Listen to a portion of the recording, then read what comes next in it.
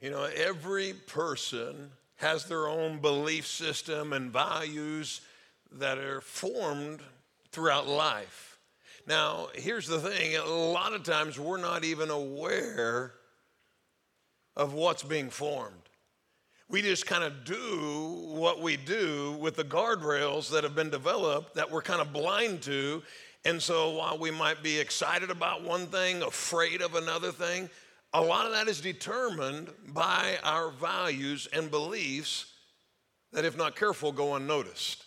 It's important to know what's guiding you in life. Now, here's the thing, churches are no different.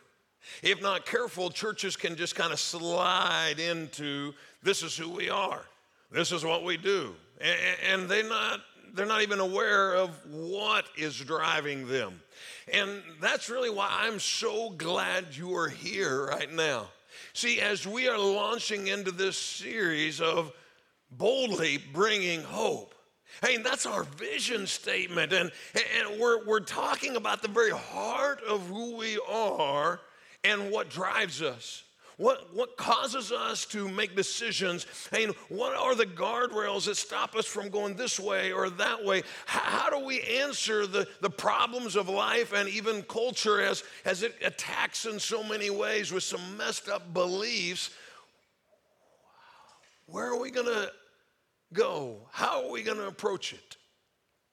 You know, we really jumped this out right away this last week in the first sermon of the series, and we talked about our foundation. And as we jumped into that, now you might have either just been gone or not listening, even as we did the slow jam. I never thought I'd do that in a sermon, but it was a blast. We had a good time. We jumped into this mission. The mission is to love God, to love people, bring the two together. Pretty simple.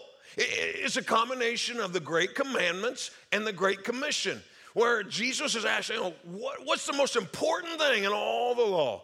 And he says, well, that's simple. It's to love God with all that you are and love people as you love yourself. I mean, then he says that's what everything in the Bible would be summed up as.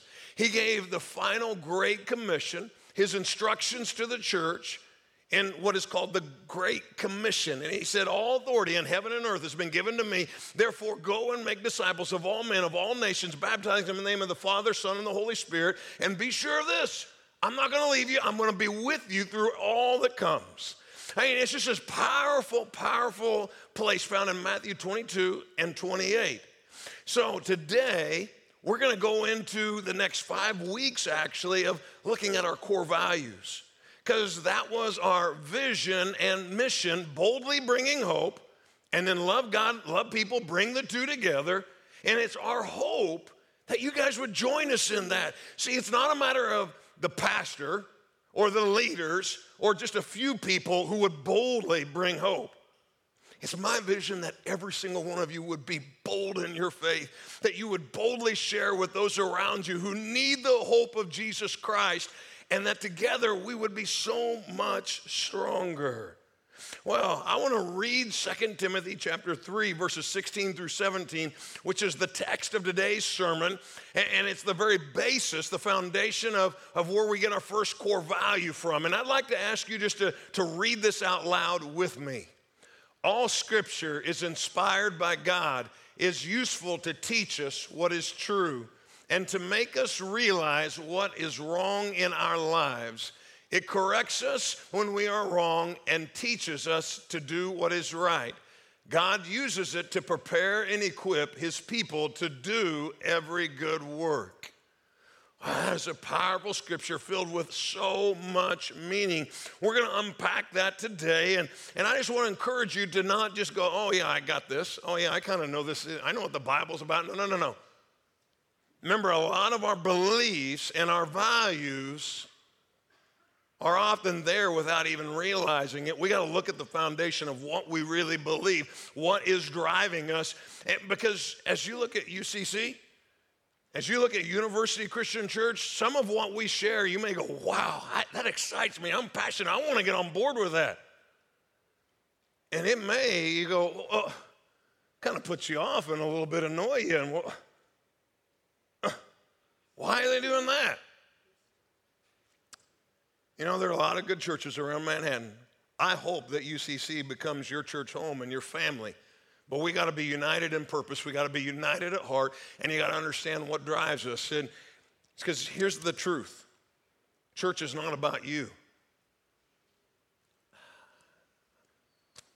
It's not. It's not about me. Church is not about me. Say that with me. Church is not about me. Man, I know that's hard to admit, but it's not. See, church is all about him. It's all about a lost world that outside of Jesus Christ is going to die and go to hell. It's all about bringing these people who are lost and introducing them to a God who loved them so much they sent his son to die on a cross for them. It's about bringing them into this beautiful picture of becoming a Christ follower and what's called being a disciple. And so as we jump in today, see, we get all of that from one place. That is what we call the Bible. And biblical authority is the value that I want to stand on today and help you to understand this is where we get what we get out of what we do and where the guardrails come from. This is what guides our very essence of our programs, our beliefs, our decisions, our values. It all flows through this first one, biblical authority. See, when it comes down to it, I believe straight up, this is the Word of God. And what I tell you really doesn't matter at the end of the day if you don't know the Word of God, and if it's not from the Word of God, it doesn't matter.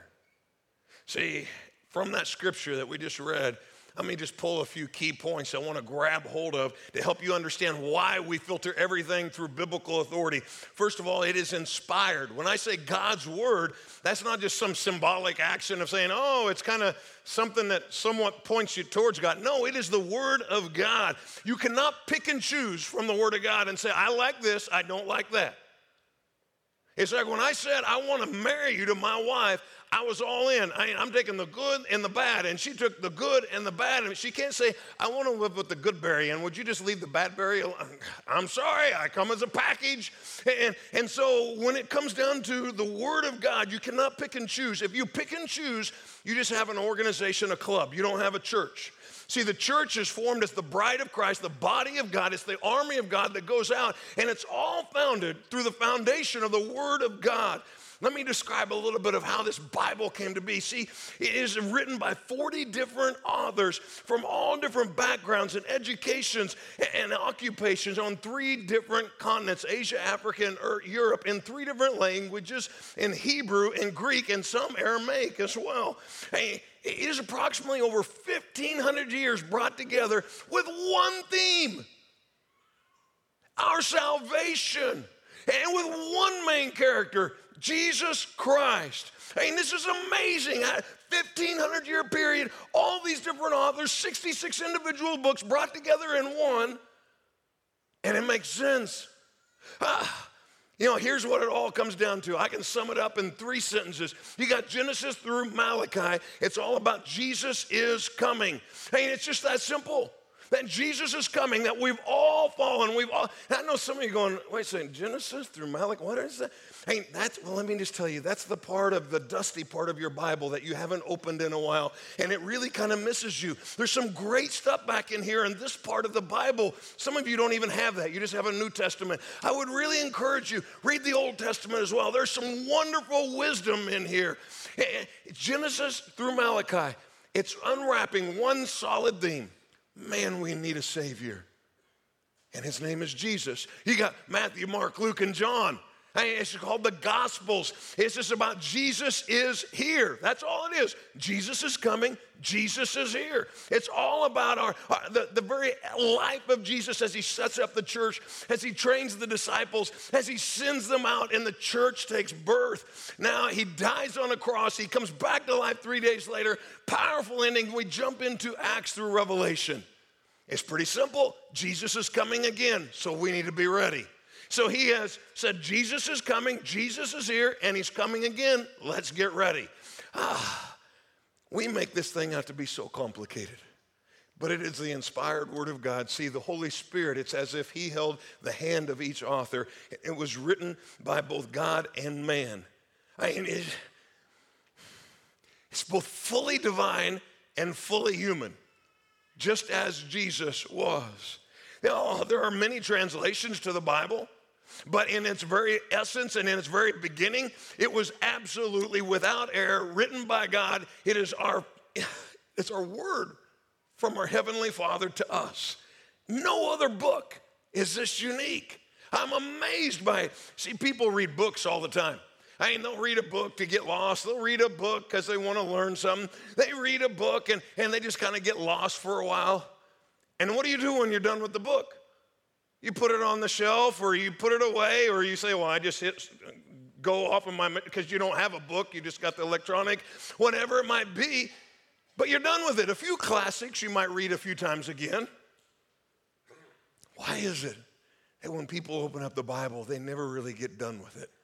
See, I am never done with the Scripture. I reread it, I memorize it, I highlight it, I underline it. Why would I do that? Because it's the Word of God that comes alive in my life. It changes me, it builds me, it strengthens me, it holds me accountable. Why would I believe that this is the Word of God? Well, just a couple of quick things here that would all be much deeper summarized. If you want to jump into a couple of resources I've listed on the app and also listed in your bulletin if you have that. But it's just to start with, the archaeological evidence is overwhelming. People and critics for years said, well, the Bible's not accurate because, see, this is wrong and this is wrong and this is wrong. And then they dig a little deeper and they went, oh, shoot, it's right. And people are still digging. And as they go, well, I'm not sure about this. And guess what? They dig a little deeper and they go, oh, it's right again. The Manuscript Authority, which is the evidence as to whether we believe that something really is from where it claims to be. Hey, let's just go. No one doubts whether Aristotle and his writings written around 343 BC are true. They don't call, oh, that's a myth. But guess what? The earliest manuscript authority we have is 1100 AD, less than 50 copies. 1,400-year gap. And yet we have no problem believing that one. In the New Testament alone, 3,500 Greek manuscripts, all within the first generation of Jesus' crucifixion. It is amazing the manuscript authority that is here. Beyond that, you go into the changed lives that have happened century after century after century. You start with the disciples, the apostles. These guys went from cowering and being afraid and hiding out, and all of a sudden, they're passionate, proclaiming that Jesus has risen from the dead. Why would they do that? Because they talked to him and they saw him. You don't go from hiding out and scared to giving your life. In fact, all but one tradition goes on, and from history that goes on to say that they all but one had horrific deaths. You don't die for a lie knowing it's a lie. They had spoke to, they knew that there was no body in the grave because they had talked to the risen Lord. And that's just the beginning. 2,000 years later, I've seen lives after life that has been transformed by the power of just getting into the Word of God and hearing the message of a God that so loved the world that he sends his Son that we might have a life and find life in him. See, this is amazing, the power that it has shown century after century. Oh, it's useful as well. Not only is it inspired, it is useful.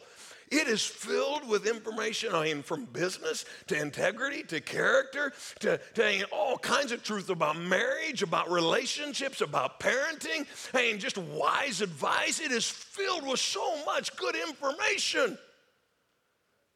But here, make sure you listen for a moment. Because I've known atheists who can read the Bible, get lots of wisdom out of it, and have a lot of useful information. They can quote you from the Bible, but it hasn't changed their life because they haven't encountered the author of the Bible. And could I just be so bold as to say the church is filled with people who've missed the mission? Let me just use an illustration of this. Trivial Pursuit. How many of you have played Trivial Pursuit? Come on, just raise your hand if you have. Let me see. There's a lot of you in here. Now, Trivial Pursuit, classic game. Those who are the Trivial Pursuit snobs, if I might say, want to play the 81 game when it came back out. Now, when it comes down to it, I'm sorry, but some of the answers in there are wrong. They're based on urban legends, myths that aren't even true. I'm going to ruin some of your guys' day, but let me just tell you, Thomas Crapper did not invent the toilet. It's funny. I mean, he did do something with the float that later on they helped, but he didn't invent the flushable toilet. I'm sorry.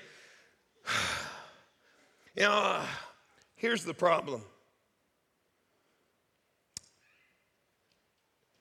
A lot of people in the church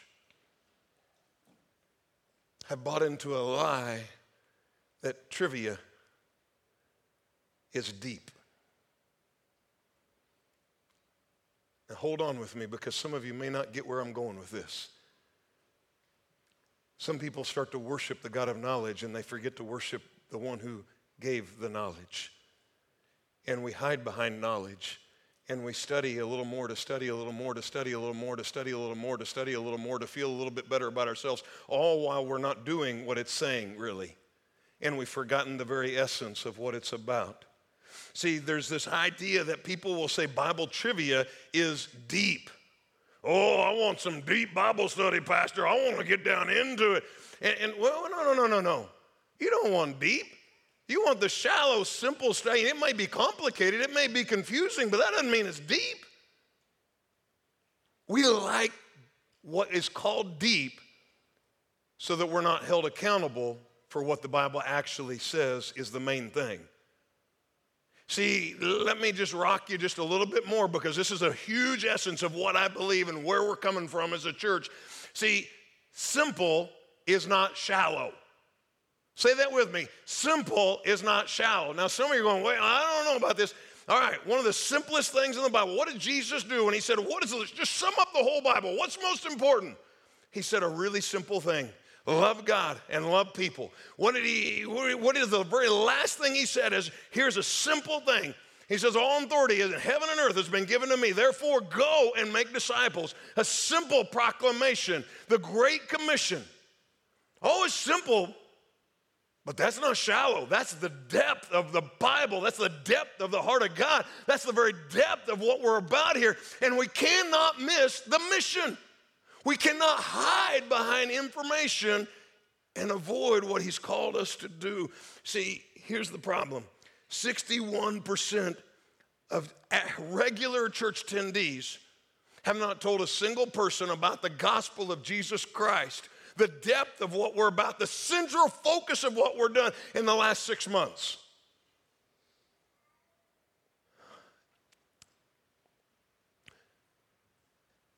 And then we say, I want another Bible study on something.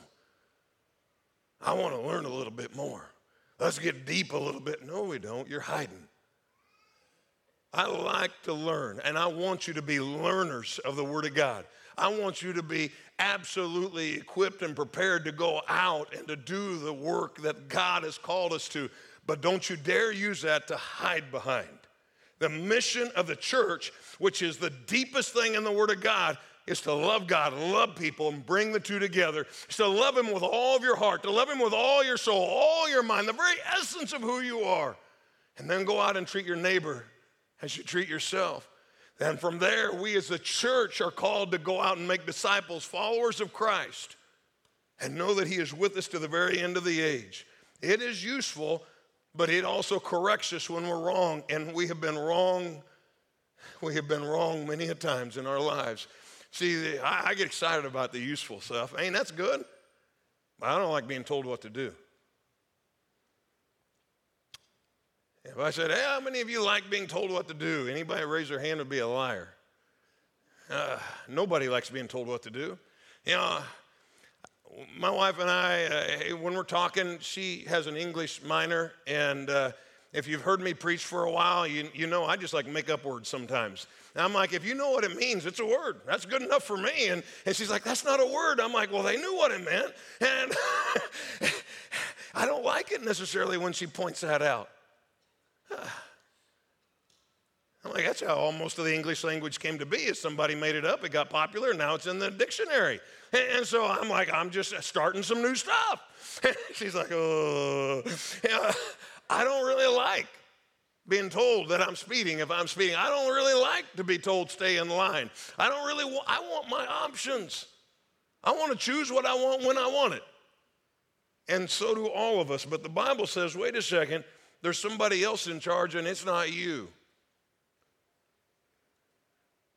And this is vital to understand, because when the Bible says something different than what society says, when the Bible says something different than what you say, when the Bible says something different you don't really like, it doesn't really matter how we feel about it. True just has a strange way of being true. And we just got to say, okay, you're the boss, I'm not. See, people in and out of the church struggle with authority. They don't like authority. I don't like authority. And so we fight this thing called authority, and we push God back, and we say, you know what, well, my definition of God is, well, you know, this is how I read the Bible, and, you know, that's just stupid. It doesn't really matter how you read the Bible. It just matters what the Bible says. It doesn't really matter what you think about God. It just matters who He says He is, not what you say He is. He's not created in our image. We're created in His. So just remember that it is the authority in which we base truth from. And then, fourth of all, it equips us. Oh, what does that mean? It equips us. This is a foundation. A lot of what models my preaching and what drives my preaching is that I don't just preach so that you can stick stuff up here. Bam, bam, let's put a little more in. Let's put a little more in. I preach so it can go from here to here to here. And if it's not going to here, if it's just getting stuck here, we got a problem. And so we got to make sure that this is going out. It's all about doing in the Word of God. You know, I love what James says. He's like, yeah, you can talk about your faith. How about I'll show you how I do my faith? And I'm like, I love the book of James in the New Testament. He's just solid. He's just like, let's do it. Let's stop talking about it. Let's do it. And, you know, right here in this scripture, as we're looking at 2 Timothy, it's all about the emphasis, the word used twice, do, in the scripture. We are called to go, not just think about. We're called to be the church, which involves action. And we fight with this.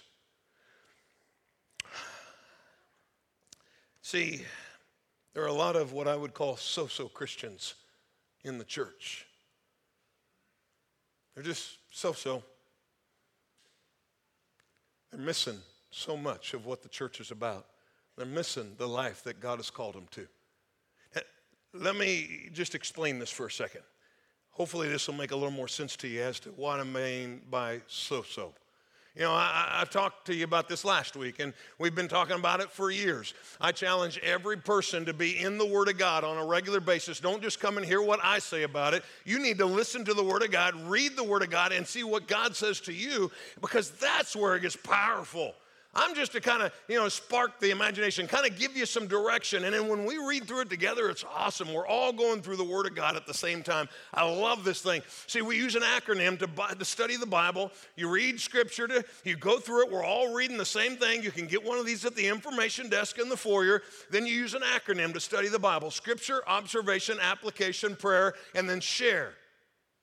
This is a powerful acronym that helps you to understand what deep is. Now, the problem is most Christians stop on so. And they're just so Christians. You know what? Well, they do find a scripture and they make an observation. They find a scripture, they make an observation. They find another scripture, they make an observation. They find another scripture, they make an observation. And then they teach a class on the observation. Then they have another scripture and then they make an observation. They write a book about it. And they say, here's my observation, here's my observation, here's my observation. And they're just so because they're not ever going deep. They're in the shallow waters of just information without transformation. You know what deep is? It's when you complete the soaps.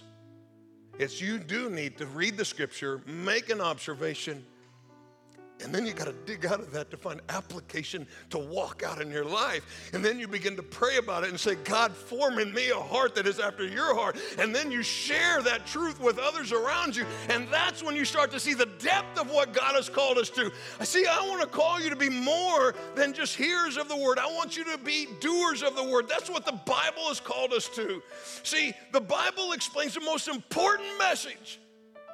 And all all of humankind that we've ever heard. And it was written by a creator God who loves you and cares about you. See, when it comes down to it, we have all sinned. We have offended a holy and a righteous God. We are not in the same class as him. We're created in his image, but we go our own way. And the Bible tells about his love for us and his compassion and his grace, and that he sends his son to go and die on a cross and take upon himself our sin. He stays in the grave for 3 days. He arises victorious to proclaim his victory over death. And for all who would believe and trust in him will receive eternal life in his name. That is deep, my friends. And if you have not called out to this God, if you have not said, oh Lord, forgive me of my sin, I pray that you would do that today. See, there is hope in no other name than the name of Jesus. There is hope in no other name than in his name. And the Bible tells us of his love and his calling and his purpose for your life that is so much deeper than anything else. This week, I challenge you, go deep. Don't you dare stop at the observation. You find application, you find prayer, and then you share it with another one. And then you start to see the glory of God spreading all throughout Manhattan and your friends and your family. Pray with me. Oh, Lord, we come before you, Almighty God.